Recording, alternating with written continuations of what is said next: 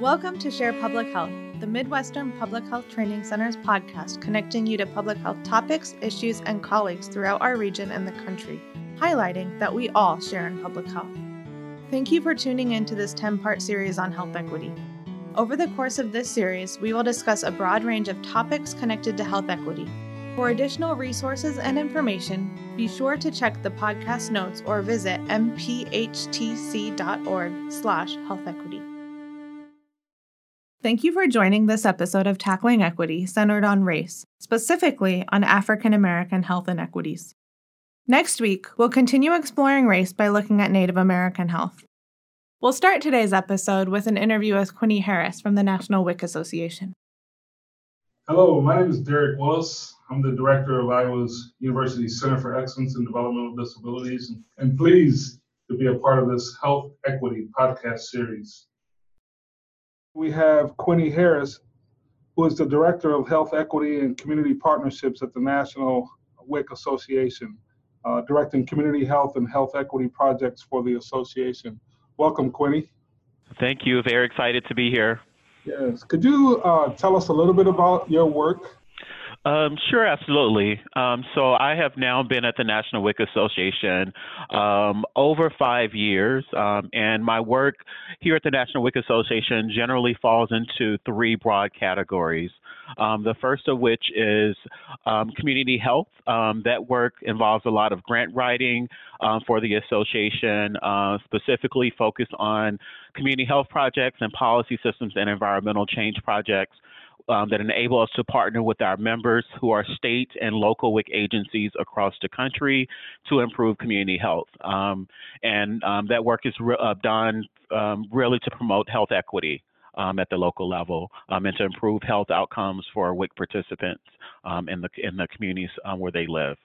The second major category of my work is storytelling. I actually have a background in photo voice, which is a methodology where you're working with the community, you give them cameras and they go out into the community and they're able to take pictures and they're able to frame their life circumstances through those pictures. Those pictures become the data that you use for a project when you're doing photo voice.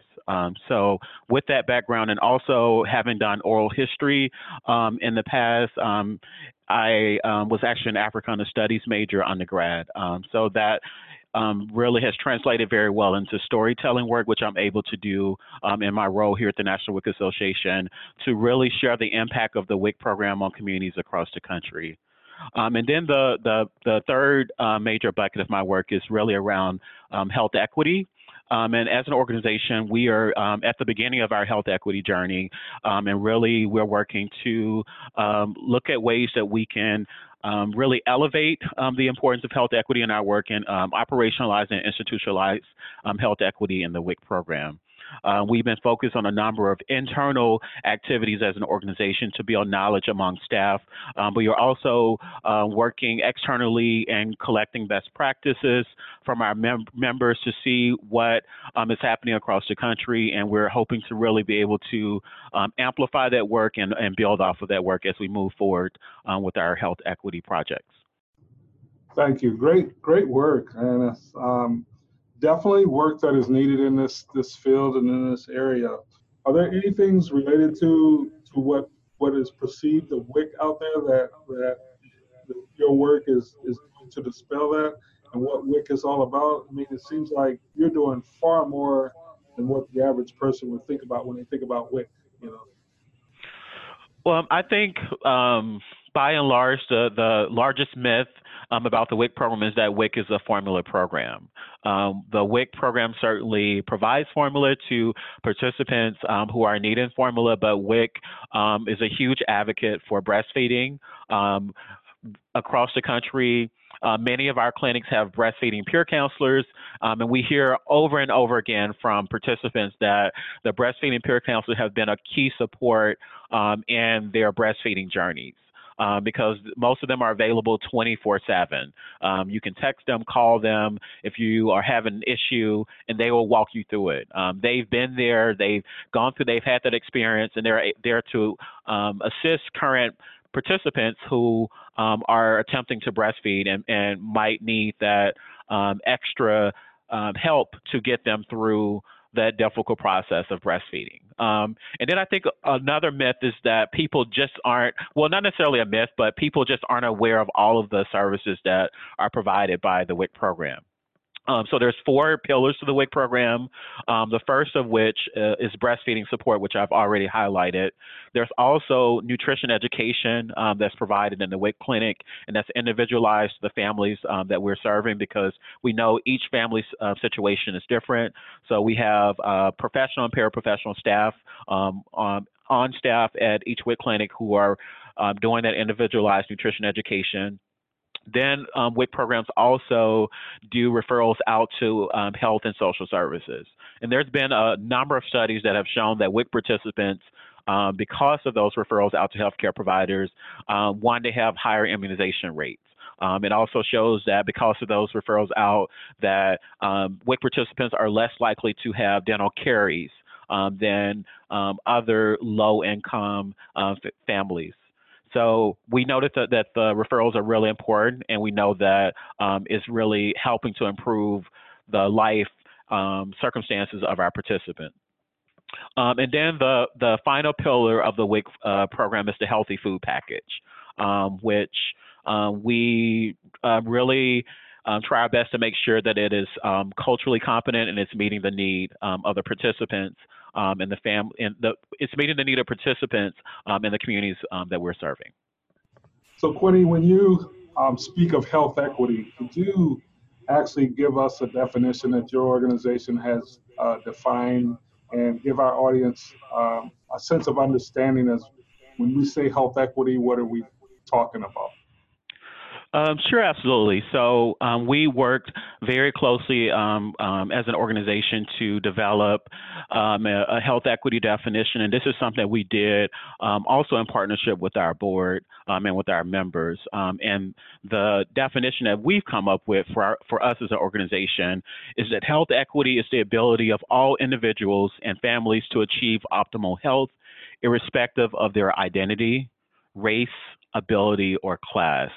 This requires equitable access to nutritious foods, breastfeeding support, chronic disease prevention and management services, safe living environments, and good jobs with fair pay. It necessitates removing obstacles to families' short and long-term health and well-being, including poverty, discrimination, and institutional racism and other forms of bias expressed through housing, healthcare, education, labor, and other public policies. When you were defining what health equity means to your organization, what were some of the steps that you took, and what was the process that you used to come up with a definition related to health equity? So I think that the challenge that we face as we, as an organization, begin to think about how we would define health equity and what was important to us as we move forward with this work was really trying to narrow down on what specific topics were most important to us as a community, because the field of public health is very broad. And when we think about health equity, there's many different ways that you can approach health equity. You can approach it kind of from a race lens, you can approach it from a class lens, you can kind of think about ability, disability, status, and those were all things that we thought about. And those were all things that were important for us to include in our definition, because serving such a diverse community as we do, we represent all 50 states. We represent Native American organizations and all of the territories as well. So our community is extremely diverse.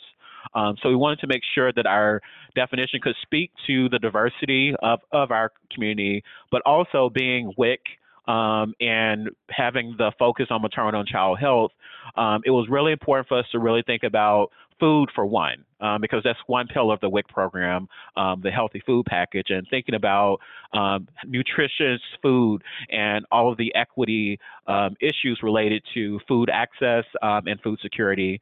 And then also breastfeeding is being really critical to the work that we do as an organization, and thinking about the fact that There are some communities that are not breastfeeding friendly, and then also thinking about the fact that there's racial disparities in terms of breastfeeding initiation and duration rate. That was something that was really important to us as an organization to make sure that we could really pull that out and to be able to include that in our definition. The WIC program also works very closely with healthcare providers. Another pillar of the program is referring out to healthcare providers and social services.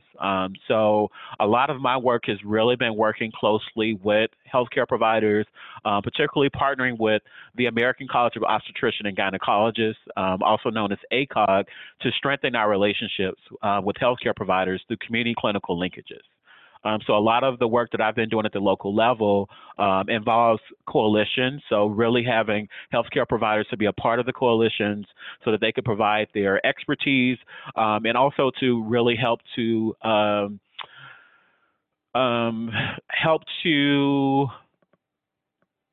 dispel some of the myths about the WIC program, because something that I've really been surprised by since I've been in the WIC program is that a lot of the key partners for WIC oftentimes are not fully aware of all the services that WIC provides. So that has been a really critical piece of our engagement in this space, is making sure that we can strengthen that relationship to healthcare providers so that we can facilitate cross referrals. We're referring out to healthcare providers, and they're also referring to the WIC program so that we can ensure that the families are getting the best support that they need in order to live healthy lives. So those were kind of like the foundations for us as we started to work to put together our definition. But we also knew, like, thinking about the social determinants of health, we knew that our families don't necessarily exist in a vacuum. When they go back into their communities, they're also facing the social context of their local community. So thinking about transportation and the role that that might play in terms of, can our participants even get to a WIC clinic? And that's something that I see a lot when I'm out in the field on site visits. I'm thinking about going out and visiting Appalachian communities in southwestern Virginia, and them talking about the mountains and how that's such a huge barrier for some of their participants to be able to drive to the local WIC clinic, particularly during the winter when there might be snowstorms and the roads become almost impassable. So transportation was one issue that was really important for us. Housing was another really important issue. And just thinking about Baltimore, we funded Johns Hopkins University for one of our projects. So really thinking about all of the housing issues that WIC families are facing, and how that was really important, and how if the families don't have secure and safe housing, how that might limit their ability to even participate in a program such as WIC. So those are just kind of some of the things that we thought about. We also included education, labor, public policies, just really thinking about the fact that our communities, our participants do not exist in a vacuum, and that they are really having to,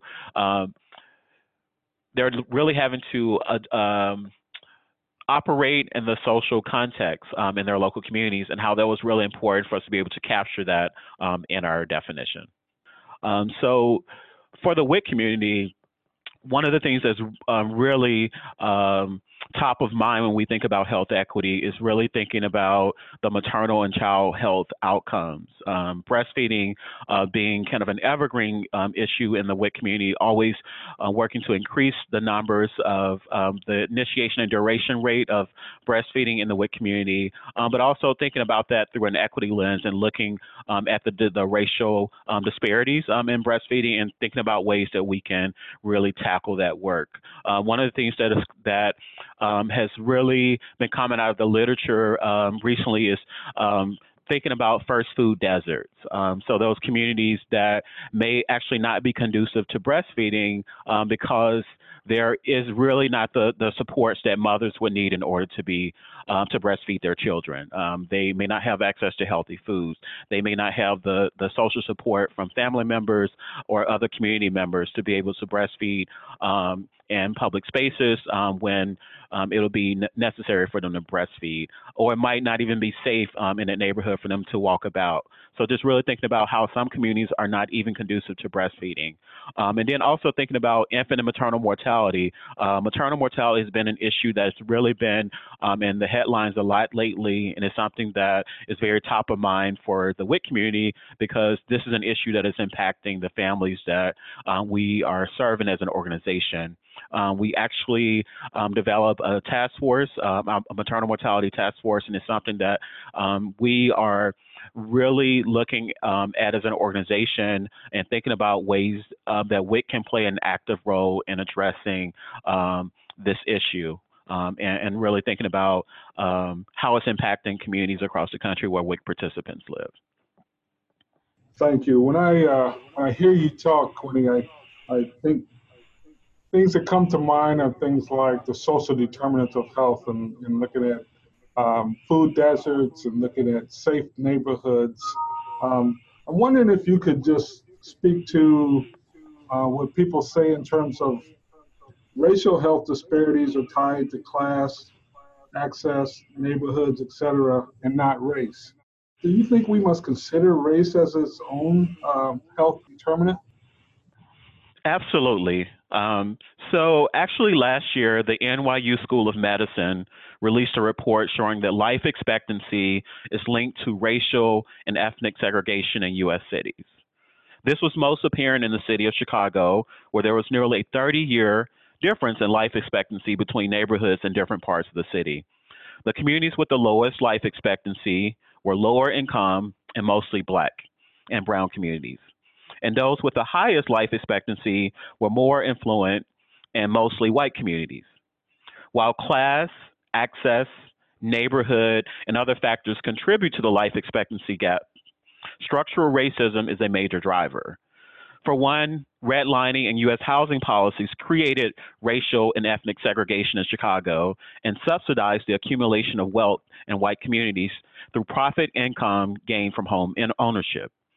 Also, many Black and brown families in the city are crippled by trauma and toxic stress from gun violence, economic disinvestment from their neighborhood, school closings, police shootings, food deserts, and the disproportionate rates of infant and maternal mortality. As public health professionals, it's crucial to center race in our work in order to better meet the needs of the diverse communities we serve by offering culturally sensitive and trauma-informed care. Thank you. You hear a lot of conversations recently that has highlighted and even talked about the importance of moving away from not racist to anti-racist. What does this mean for you, your work, the communities that you work in, and how can we see this play out in practice? So one form of racism is bullying. Imagine me as a Black teenager going to my white college roommate's house for Thanksgiving and being repeatedly called brownie face by his 5-year-old cousins in front of the entire family. Then imagine an entire room full of adults responding with indifference and carrying on with their Thanksgiving preparations. This actually happened to me in Long Island, New York. I'm sure many of the people in that room would have said that they are not racist, but in that moment, by being passive bystanders, they were complicit in a racist act. In this moment in time, I think anti-racist work, which I define as actively working to dismantle racist systems of oppression, is critical to move us forward as a society. Many health indicators suggest that the U.S. is on a downward trend, and racial and ethnic minorities are being disproportionately impacted by poor health outcomes. Much of my work at the National WIC Association seeks to address these racial inequities through state and local community health projects. We actually funded a policy system and environmental change project at Truman Medical Center, WIC, in Kansas City, Missouri, back in 2016. Their community needs assessment revealed high rates of obesity and diabetes and limited access to healthy foods in their target area, which was 70% Black and 17% Hispanic. They started by building a community coalition with Children's Mercy, Linwood Family YMCA, and other community organizations. Then they partnered with 2 mobile markets to bring low-cost, high-quality fruits and vegetables directly to the target community and provided 200 families with redeemable produce prescriptions. Next, they focused on marketing and promotion through a 1, 2, 3, 4, 5 fantastic education campaign to promote healthy habits in the local community. The mobile markets were a huge success, and at the end of the project, they sought authorization from the state to get mobile markets approved in both Missouri and Kansas for the WIC program. I think this is a great example of public health being anti-racist in practice. They started by identifying an area of high need that was 87% Black and brown. Then they made environmental changes in the community to address the high rates of chronic disease and limited healthy food access. Thanks, Quinny. I am from the Kansas City area, and I know the hospital that you're talking about and the Linwood Association as well. And so great work in that particular community, and I understand the needs of that community as well. Could you also just touch on the difference between considering race as a health determinant and racism as a health determinant, and how could that inform our practice as we move forward? Race is a social construct used to group people with similar physical and cultural characteristics. If one were to use race as a health determinant, you would falsely assume that poor health outcomes in Black and brown communities are attributable to innate characteristics to these groups, and direct services or individualized education is the best solution for improving their poor health outcomes. Racism, on the other hand, is an unfair system of structuring opportunity and assigning value based on physical appearance. When we use racism as a health determinant, it allows us to consider a range of factors such as policies, societal structures, socioeconomic status, geography, transportation, housing, social capital, and labor practices that impact health outcomes. In this instance, it's more apparent that social factors have a profound impact on health, and this clearly aligns with academic research. Take, for instance, the study that indicates that people with Black-sounding names on their resume, like Deshaun or Jasmine, are less likely to be called in for an interview than people with white-sounding names on their resume, like Connor or Molly.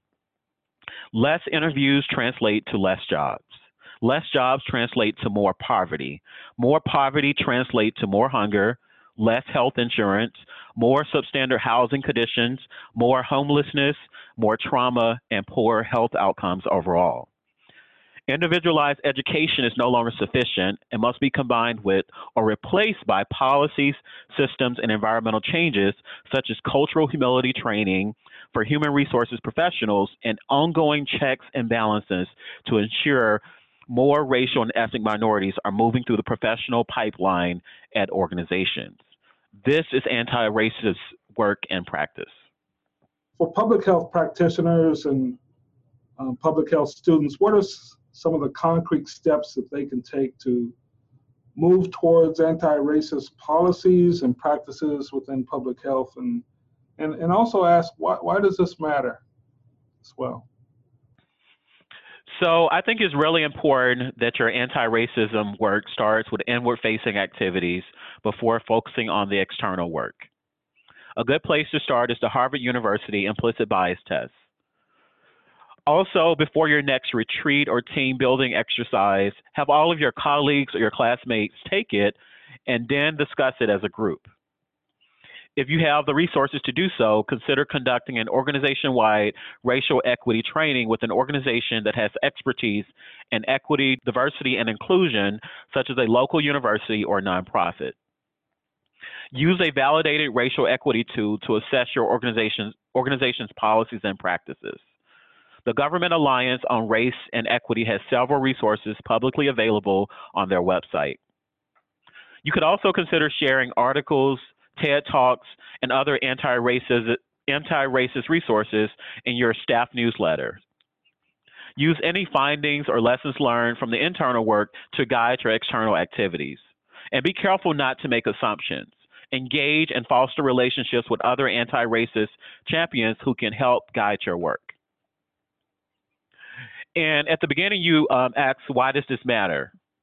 So for me, as I think back to our last president, Barack Obama, who was the 44th president of the United States, would that have even been possible if the civil rights movement never happened? And I think that in itself speaks to the importance of doing anti-racist work, because anti-racist work will help us to build a better future that's more equitable and inclusive. Now that we've heard some of the activities and work happening with the National WIC Association and the importance of considering health equity in national policy, local practice, and everything in between, we'll hear what Black Hawk County, Iowa is doing to build a more equitable health department and community. Today we're going to interview Dr. Nafisa Cisse Ibanye, who is the Public Health Director for Black Hawk County Public Health.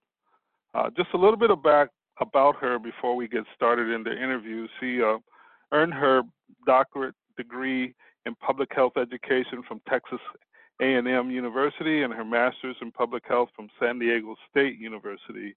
Dr. Ibanye has worked with different organizations conducting research, implementing health promotion programs, and advocating for vulnerable populations.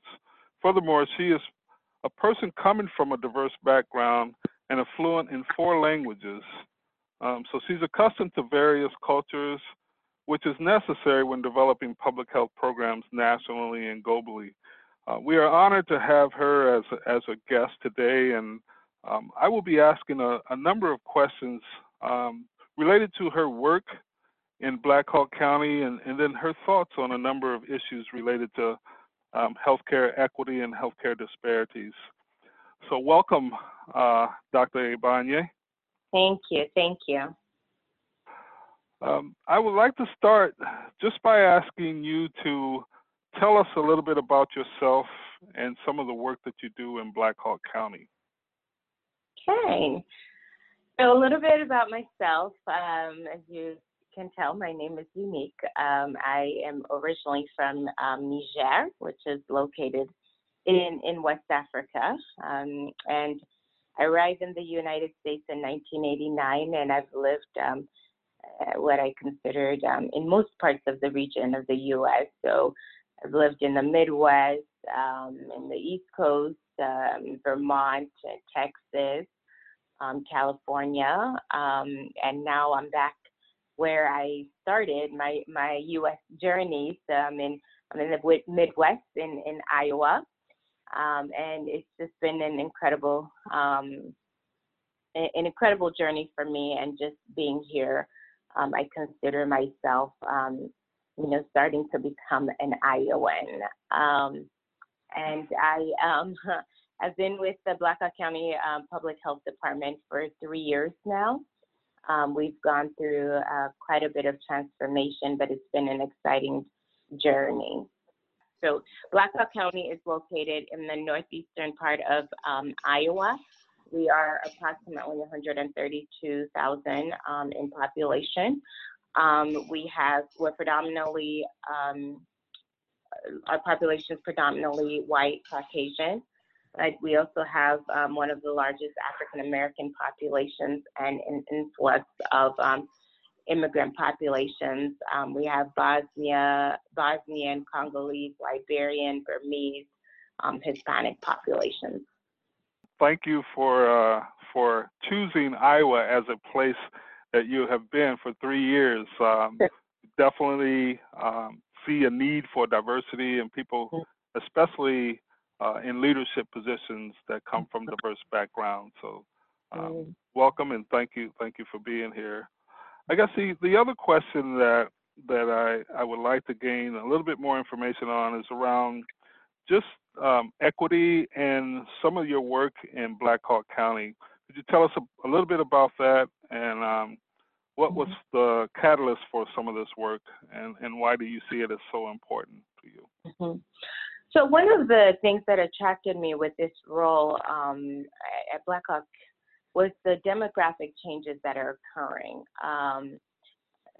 One, I think there for several years, there's been an influx of immigrant population. But outside of that, also, there's a large African American population that has been in Blackhawk County for several decades, originating from Mississippi.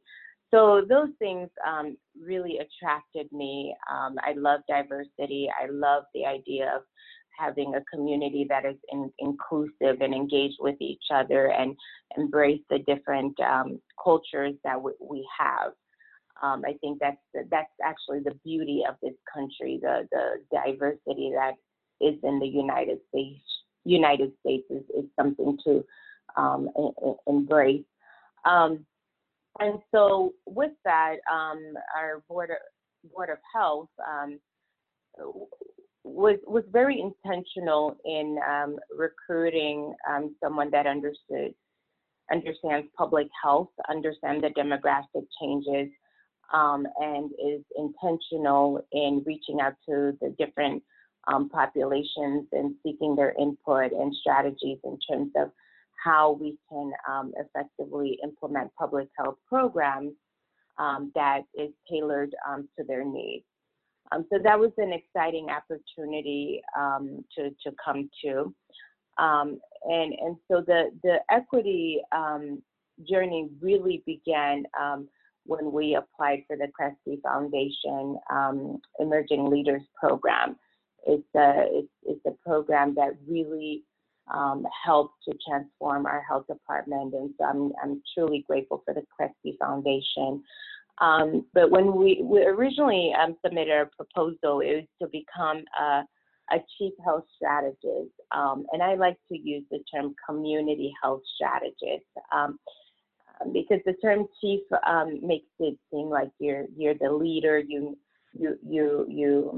I guess you know more. I find that to be slightly elitist. And so I like to use the term community health strategist because I feel it's more inclusive. And so, but we were trying to understand what are some of the factors, the determinants of health that the health department can really zoom in on to change health outcomes for Blackhawk County.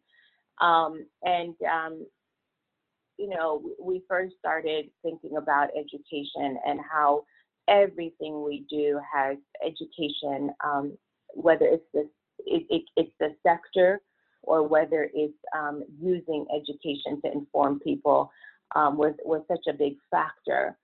But in November of 2018, we received the unfortunate news from the 24/7 report that we were considered the worst place to be Black and to reside in Waterloo and Cedar Falls. And so that really impacted the community. It impacted us morally. It was just you can just see the negative emotions and sadness that came out of this. But it also it was a wake up call that we needed. I myself as a newcomer, the information wasn't surprising to me. The inequities in Blackhawk County, they're so visible. And that's what every newcomer comes in and sees, how segregated the community is, how we have an abundance of resources, but the struggles that people have in terms of navigating those resources are pretty visible. But so sometimes you have to be able to use bad news for good. And so that's the approach the health department took, and say, okay, we have this bad news now. Now what it gives us an opportunity to invite our stakeholders and community partners and really engage in a conversation around equity in such a way to start thinking about transformation. And it's not just transformation at the organizational level, but it's transformation at the individual level. So even as leaders, when you think about equity, you have to also be willing to take some time and evaluate yourself, your perspective, and the way you yourself navigate the world and your system. So that's really what started our journey. Mm-hmm. Kind of ask you to talk a little bit about, some of the things that you have done to reach out and engage and have conversations with folks that represent diverse populations in your county.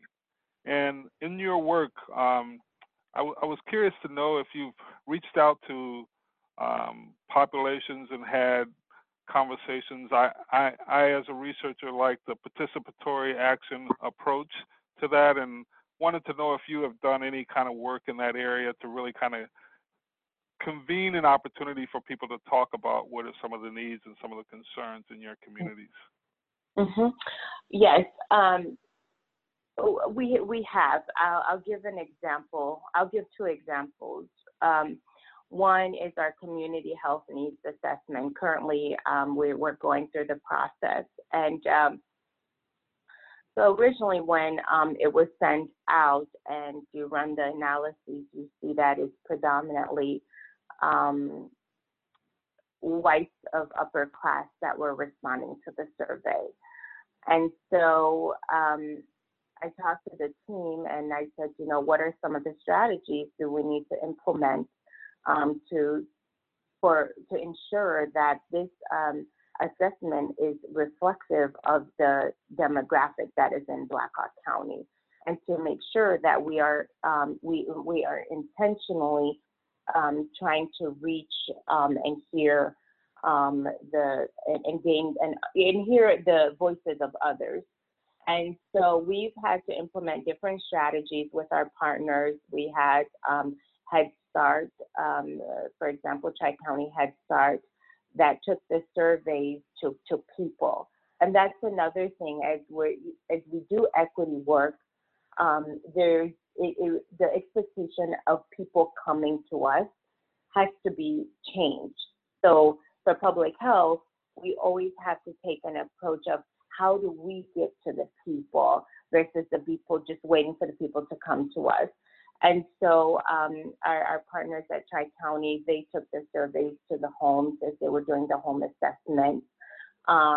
I personally went to the churches, the African-American churches, talked to them about the importance of the surveys, meeting with the African-American pastors. And so we're able to do some of the data collection there. And looking at different strategies of where to place those surveys that so that people can take that. We've taken this systems approach to understanding equity, and we working with Engaging Inquiry. We asked our stakeholders what accounts for the level of equity within our community, and so we created this equity map. And so right now, the strategy is to socialize the map with our community members. And so we're going to take it out to them and ask them if they resonate with the different factors that they're seeing on this map and what is their story. So if they say like, yes, they resonate, right? We ask them like, how do you resonate? Or just open-ended, how do you navigate this environment? What has been some of your positive or negative experiences? And so for us, it's also taking that approach of empowering people and ensuring that they understand the importance they have in contributing to this process, and really taking an angle that the solutions that we will implement for this this community is collective. So it's no longer us leaders saying, oh, this is what we think you all need, but ensuring that they are able to say, this is what we think we need. And so so that's just been exciting. It's been a hard process because as leaders, we're trained to be very solution oriented, quick to solving problems, and sometimes with equity work, it requires patience, it requires understanding, it requires meeting people where they're at. And so it's just been a humbling experience, I believe, for myself, my staff, and also our community partners and organizations. Yeah, I appreciate you taking time to explain that process, and I value it, and I understand too. I do a lot of this work as well, and I know that it is a journey, but people are quick to rush to solutions, and so finding the individuals who are willing to work with you and to stay with you on that journey sometimes can be a challenge. Mm-hmm. Can you speak to some of the surprises that you've seen so far? Anything that could stick out to you in terms of, as you're doing this work, what are some things that surprise you through the process? I think one of the things that surprised me is the realization of how much equity work is close to the heart, and it's a value based. So you can't work at Black Hawk County Health Department and say you believe in equity while you're in the department, but then once you leave, you don't, right? It's just you can't do that, because the more and more we train about equity, the more and more we're engaging, the more and more some of our personal biases just starts to be highlighted.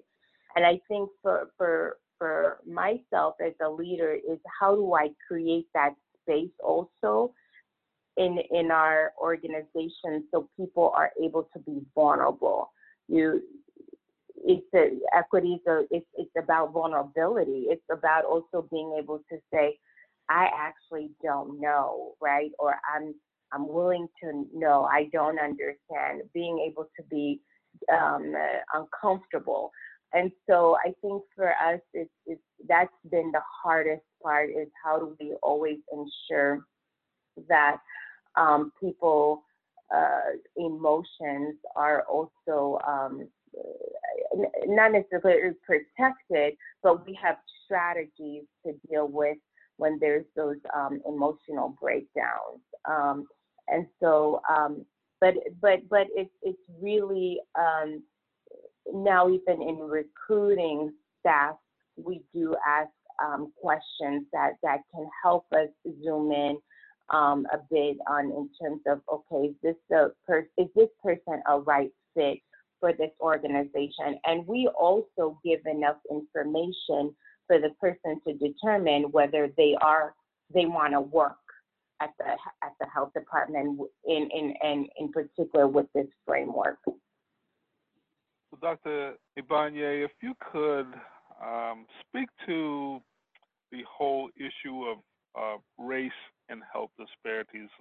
Many people say racial health disparities are tied to class, access, neighborhoods, etc., and not necessarily race. I know this article that we were speaking on earlier really specifically identified African Americans. And so if you could talk about, your thoughts related to health disparities being tied to class, access, and neighborhood, and not race, I'd like to hear your thoughts. So just to simplify, for me, race, the color of our skin, I mean, first of all, race is a social construct, right? It's something that has been defined by human beings. And so that's number one. I think that's where some of the issues stem from. But I want to talk a little bit more about racism as a determinant of health. I think when we and this is from a practitioner perspective, right? So when we, as practitioners, if you say race, most of the time the practitioner just sees, oh, it's the color of the skin, and so what it does is that it just shows the data in comparison to whites and blacks, whites to Asians, whites to Hispanics. but what does that actually mean, right? So we're just highlighting these differences. But when you talk about racism as a determinant of health, now you're starting to look at the deeper issues, right? So that's where the issues of access to quality housing, access to healthcare services, access to good education. That's when we start to have meaningful conversation about, okay, why is there barriers to that in the first place? But when you look at just race with data, it just says there's differences, but it doesn't push the practitioner to ask, why are there these differences? And I think that's why even today, you see programs that are just tailored to like, okay, let's do diabetes prevention in the African American community.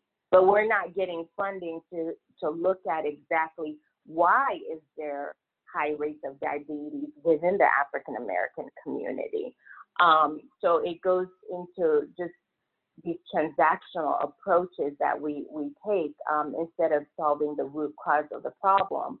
I think that's why we continue to see the differences in our health outcomes.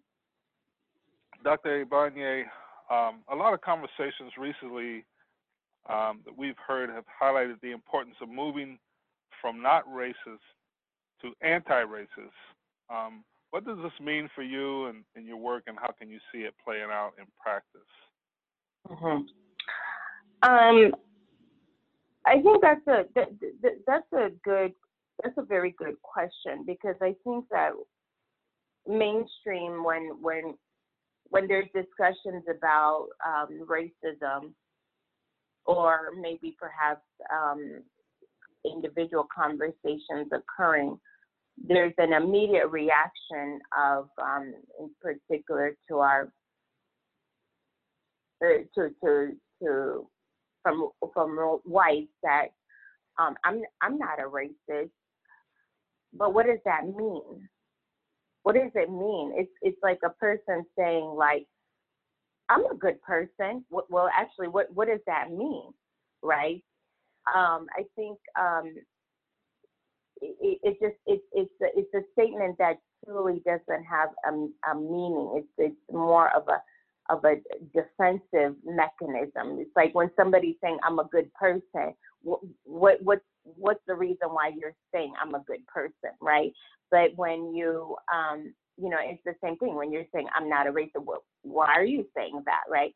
But I think that the statement anti-racist, when someone says for me, I'm an anti-racist, it means that they've actually thought about racism, right? They've thought about racism, and it's in Ibram Kendi. I think he's one of the historians that is leading in this movement. He says that the opposite of a racist person is an anti-racist, right? And so it just, for me, it resonates more, because it means that, okay, this individual at some point thought about racism and decided, no, I'm actually not anti-racist, and is willing to look at their self, their action, and also the policies or systems in place that have created power imbalances, and I think it's just even for us at an individual level, that's even something that even for myself, being a person of color, I have to say out loud, I'm anti-racist, because I am, right? So I think that's the difference for me.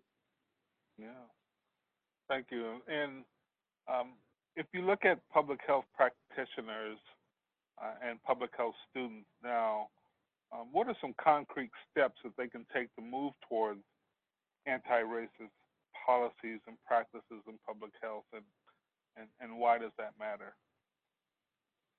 So when I was a public health student, health equity wasn't part of our curriculum.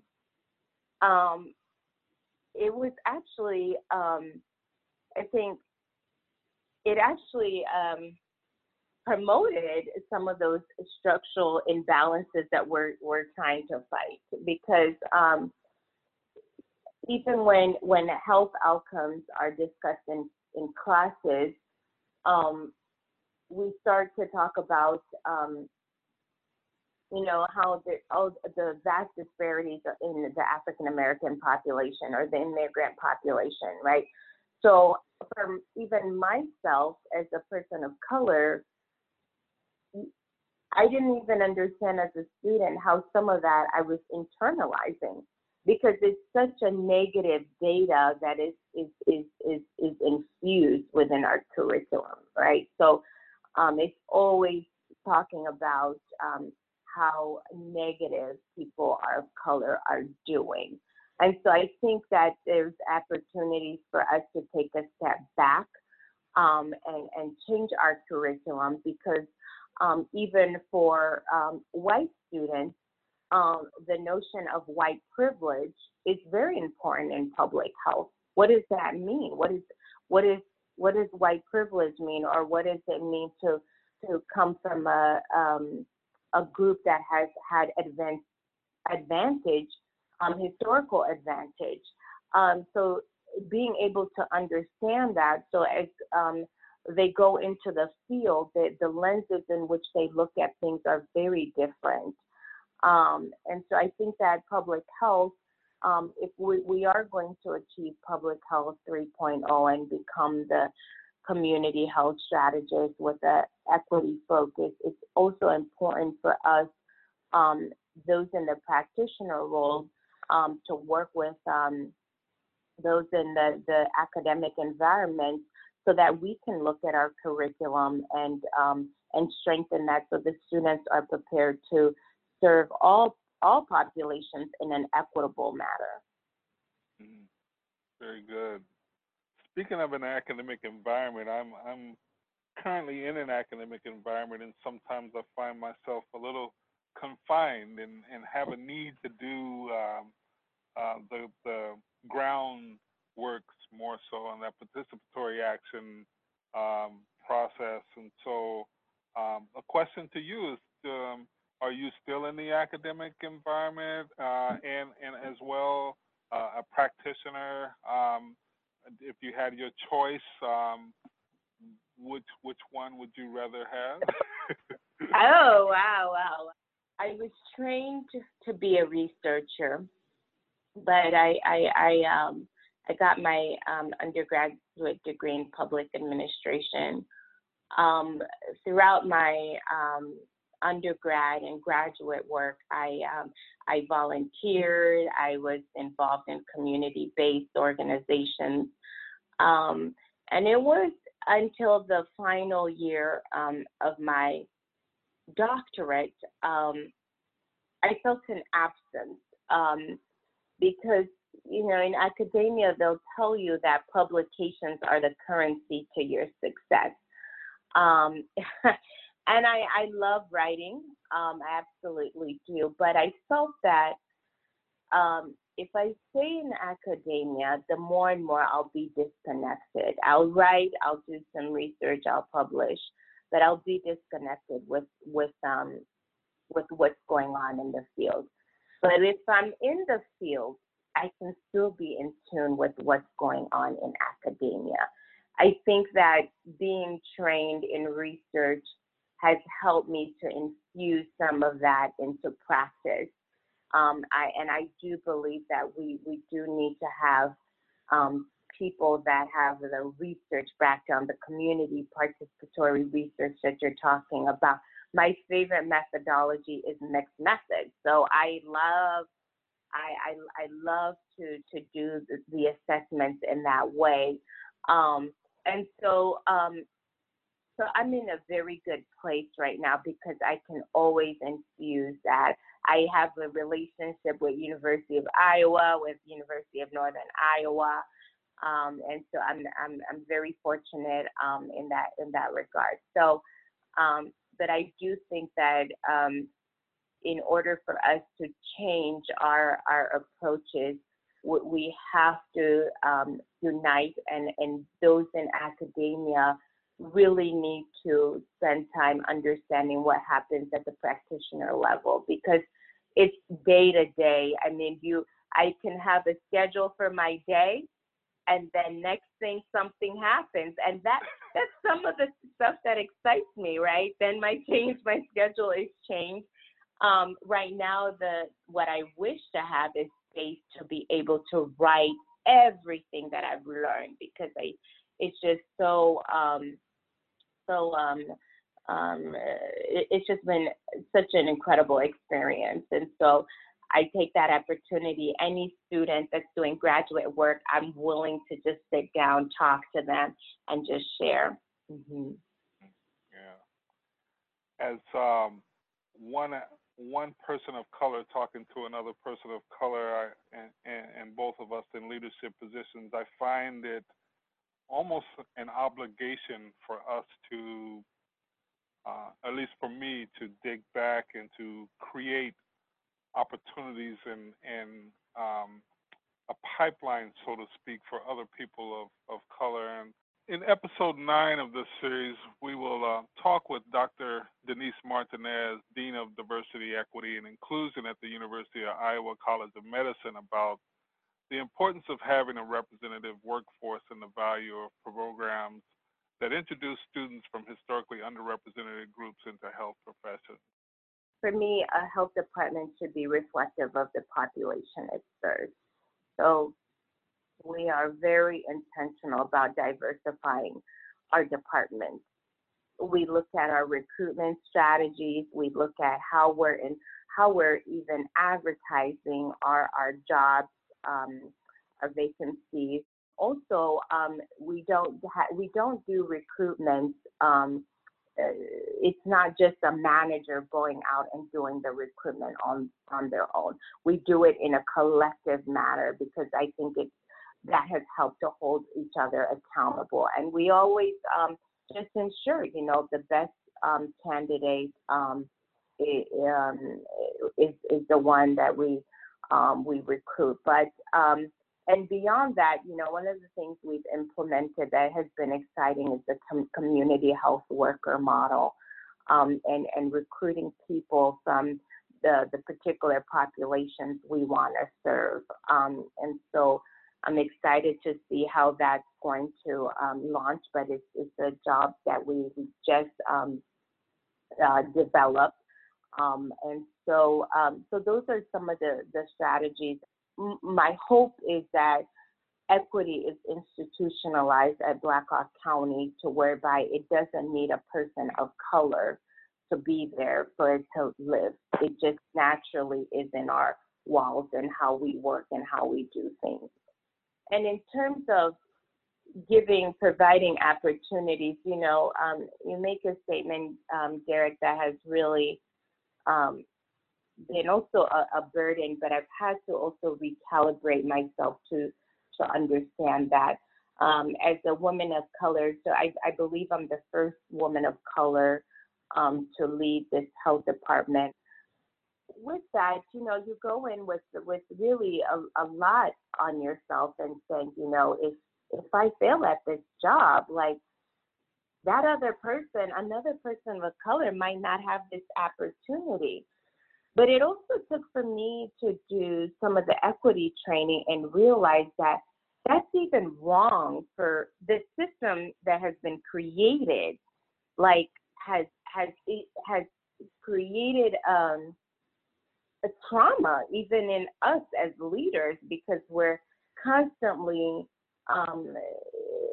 ensuring that we don't fail, because we want to give that opportunity to others, right? And not allowing us to be humans, right? And that, to me, that's a problem in itself. And so I've had to recalibrate myself to say that, I will do the best I can, and not really carry that burden, but ensuring that our policies and the way we're recruiting is equitable. Thank you, Quinny and Nafisa, for joining Share Public Health and the work you do to promote health equity. Tune in next week to learn about Native American health in the Midwest region. Thank you for joining us today. Special thanks to Rima Afifi, Ann Crotty, Alejandro Escoto, Paul Gilbert, Casey Ginn, Mike Honig, Kathleen May, Felicia Pieper, Melissa Richland, Hannah Schultz, and Lori Wachner. Theme music for Share Public Health is composed by Dave Hoeing and Roger Heilman. Funding for this webinar is provided by the Health Resources and Services Administration. Please see the podcast notes for an evaluation and transcript.